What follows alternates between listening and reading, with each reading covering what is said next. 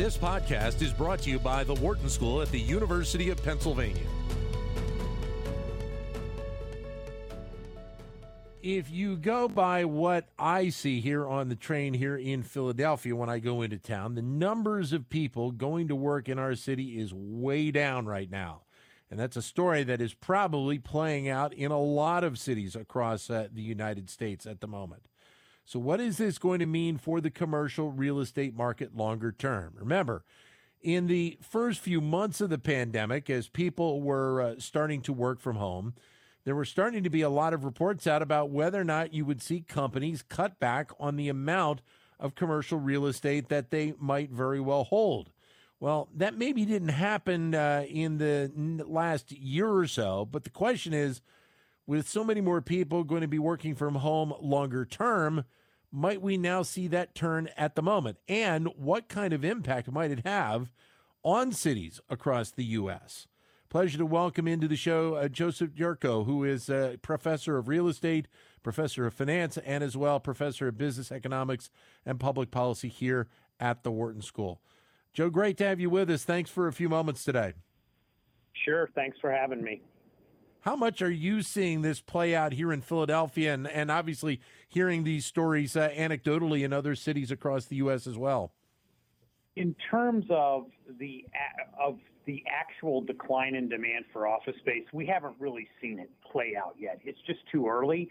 And one of the reasons is, unlike apartments, where if you're a renter, you re-up every year, not in office. You have 5 to 7, sometimes 10-year leases. So the actual rollover of tenants will happen slowly over time. I do believe it will happen, and I strongly suspect what will result is a move and a concentration, a flight to quality, if you will. So over the next few years, as tenants start to rethink space needs and their leases roll over, they'll go into better buildings, and the less good buildings will be in trouble. I'd like to. There's another answer to that question, though, which is you are seeing now what happens to the non-office real estate users, think right, retail users and the like, when office people don't come into work, and that we see happening now, right? And I think most of us suspect that over time we won't come back 5 days a week. And I think that's the real challenge for cities. The first response was that's a challenge for landlords. The challenge for cities is what are they going to do in the longer run over the next few years when we don't see as many people on the street, even when COVID's gone? Right. That's the harder question. Yeah, the tax revenue side of this, I think, is a massive issue that's going to play out, whether it be the individuals who live in the suburbs but work in the cities, who are in towns that have a wage tax like we have here in Philadelphia, or those businesses that rely on people who are in the office to, they're running in to grab a sandwich at lunchtime. They're not going to see, the same types of revenues, and that's going to have the trickle-down effect on the cities, and the city governments are really going to be challenged here over the next several years. Yeah, it'll happen certainly that way, which is if you're not in, you're probably not going to pay as much tax, but it'll occur by, if I'm only in my office 3 days a week, that means I'm getting lunch in the suburbs 2 days a week. The sales tax revenues, it's not just the wage tax, it's all the things I purchase and do in the cities won't generate as much revenue. And oh, by the way, transit systems like ours and other big cities have huge fixed costs. If the average ridership per day falls by a meaningful fraction, as it's likely to, even in the long run, I mean, I know it's plummeted in COVID times, but the cost per passenger goes up, and we're going to need more revenues and more subsidies. So the fiscal problem is really important.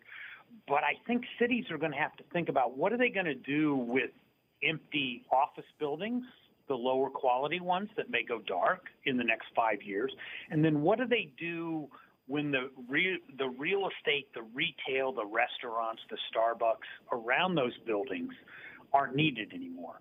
They're going to have to start thinking about, they should start thinking of this as their responsibility to rehabilitate those areas now and not later. And then the multiplier on this is for the cities is when you don't have a lot of these options coming in, then it's going to impact things like fire, police, transit, as you mentioned, sanitation, all of these services that are vital for people that live in cities that they won't be able to provide as much as they have in years past. Yeah, if they get hit fiscally, they'll have to cut back somewhere. That's right. So let me go back to the real estate side of this, because you brought up something which I don't think has been talked about a lot, is that length of lease. And the fact that it is so much longer than, say, somebody that's renting an apartment in a city. So you're talking about a story that's not just going to play out over a 1 to 2 year window, but something that's going to play out over a 7, 10, maybe even 15-year window. And I would guess 3 to 7. It won't fully play out for another 3 to 7 years, probably towards the longer end of that length. So what's that going to mean for the landlords? They're going to have to change the kind of the rent model that they have with a lot of these businesses? Maybe. I suspect yes. Compared to what would have happened to rents with a full recovery from COVID, rents won't go up and they may decline in some places, certainly in a lot of buildings, and that'll be the lower quality buildings. Think the buildings with low ceilings, not really great HVAC, heating, ventilation, and air conditioning systems. They're the ones that are going to be at real threat. There's a possibility, and it's not a crazy one, that the best buildings in town in big markets like ours do just fine and maybe even better because of this flight to quality. But they'll change the makeup of their tenants. Think about it. It's going to be a complex dance for them and their tenants. If tenants think their people are only in, somewhere between 60 and 80% of the time, they cut their space demand at their next lease renewal, but they need flex space because there will be times when all of their employees are in. And so you're actually, the WeWork model, which did not go well initially because of mispricing, that model's going to be viable going forward. So I think you'll see these bigger, better buildings have more flexible space so that they can deal with the space needs that will vary, maybe even by day of the week, for certain tenants. It's going to be a complex dance. It'll keep the building owners and managers busy and out of trouble for a while trying to figure this out. And so you bring up a dynamic I wanted to touch on anyway, is that issue of quality. But when you're talking about the newer, shinier toy, the nice new buildings, and we've seen a lot of them here in Philadelphia, and every city's got them, to whatever degree, versus the older buildings, which have been kind of a staple for a long period of time. What do you see happening with some of these older buildings, which in some cases landlords and companies that own them were trying to retrofit them to make them more modern? Is that investment something that continues, or is it not as valuable to do that? I think it's not as valuable on average. There'll be many cases when it is and it will work, but there'll be some in all cities, including ours, where those buildings just aren't viable anymore. And what will happen in cities with strong demand that need residential, you will convert those buildings to apartments or condos and the like. And that will work, I think, in more expensive markets. And it'll be nice. It'll be nice in the following sense, is that rents may even fall a little bit and expensive cities become a little bit more affordable that way. What we should worry about is cities in longer-term decline, as it were now. Think the Rust Belt, where I happen to grow up in southwestern Ohio, upstate New York, and the like. It may not be viable to convert anything from office to residential. This could lead to a real downward spiral in weaker office markets that don't have much natural growth to them. Well, let me throw out another example if I can, Joe, because I had spent 2 years in college at Ithaca, and so one of the towns I used to drive through was Binghamton, New York, and Binghamton is a town that already has kind of gone through this in the fact that they had so much manufacturing for such a long period of time. Then that manufacturing left, and a lot of the town really became kind of a ghost town. And I think that's what you're talking about, although obviously at a kind of different path of this process, is that some of these cities are going to have to really kind of rethink what they are. I think that's right. If so, I grew up near Dayton, Ohio, which, the Midwest version of Binghamton.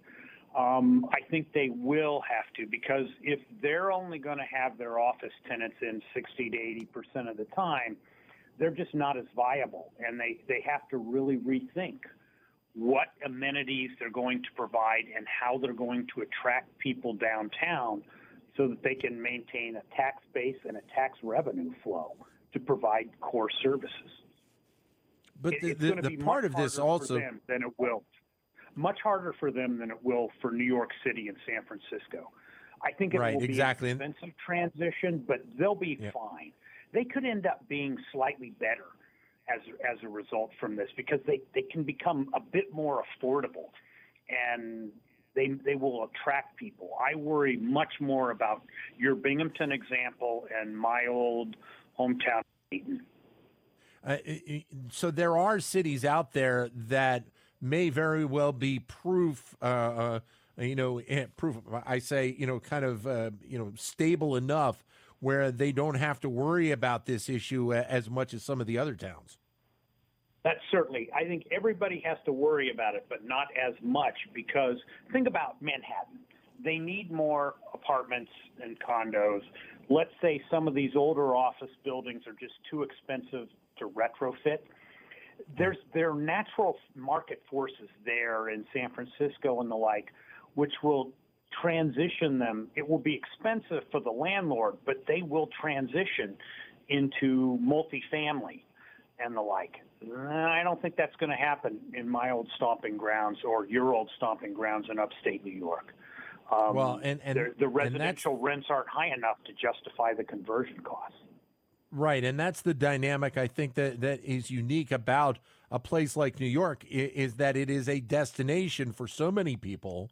It's kind of that aspirational place that you want to live and work, especially when you're younger, because of the lifestyle that people really want to go there. Now you're talking about almost kind of a little bit of a different dynamic continuing to move in. Is the family component moving in? Could be. If it got cheaper, some might move in. That's what's interesting and potentially exciting about it, is they could provide a different environment that would attract maybe different demographics than before, where you just pretty much had to be rich or wealthy to really live well in some of those places.